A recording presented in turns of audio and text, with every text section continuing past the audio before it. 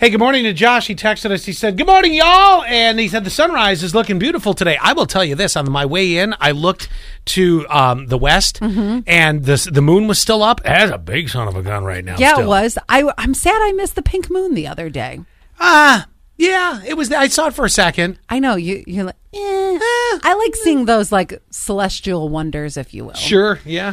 Are you supposed to drink after you get the COVID vaccine? I know a lot of you are still getting your shots or in the process of getting, the shot number 2. Let me tell you the answer that I have. It is, you can have moderate amounts of alcohol. It actually might benefit you. Moderate. That's actually pretty good. It might benefit you by reducing some inflammation. Oh, really? Oh, that makes sense. Heavy alcohol consumption, though. Oh, well, yeah. Particularly over the long term. What is the long term? I don't know. How long This have you been is a drinking? 24-hour cycle after you get the shot that you could feel like crap. How long have you been drinking? Well, I mean...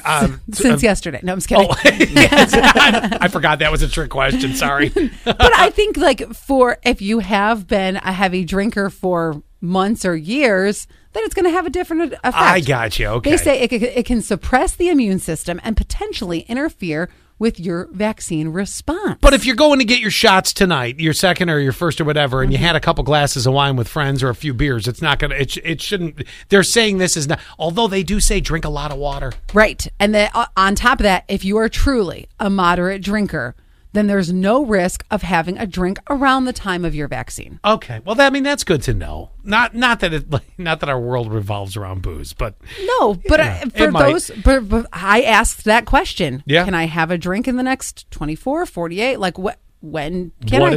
What is the point where I'm okay? Right. Can I have a glass of wine with dinner? You know how we've been hearing that there may be gas spikes this year?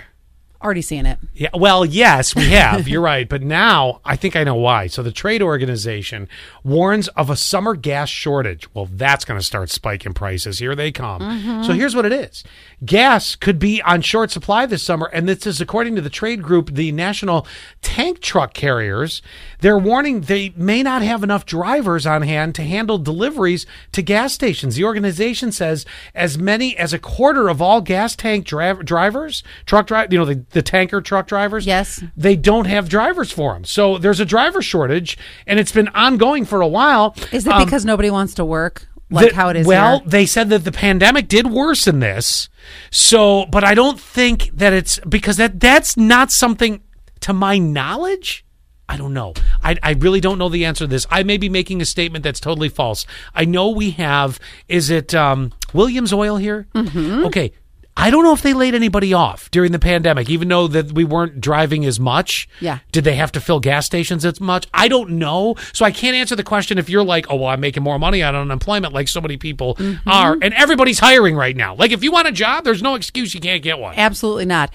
And on top of that, I wonder if there's that thing in the back of your mind that's like, well, I really don't want to travel across state to state to state during COVID. I'm just not comfortable with that. Most tanker trucks don't do that, but they don't go state to state. Well, no, there are some that do. There's that. If I'm understanding correctly, there's a group that does where they take it from the refinery to like the place that's off 352, that Williams Oil. You know where that is. That's where it sits, and then local drivers take it around from there. Gotcha. So you got a section of group. You got 20 guys that do the state to state, and then you got another group that does local. Right, and you're right. I don't want to misspeak on this because remember, we weren't driving as much during the pandemic. Remember how gas prices went crazy low? That's why I don't know if they did layoffs. I'm not sure. I don't know. But either way, that's the reason for it. So, hey, there's another thing. If you're looking for a job, they're looking for tanker trucks.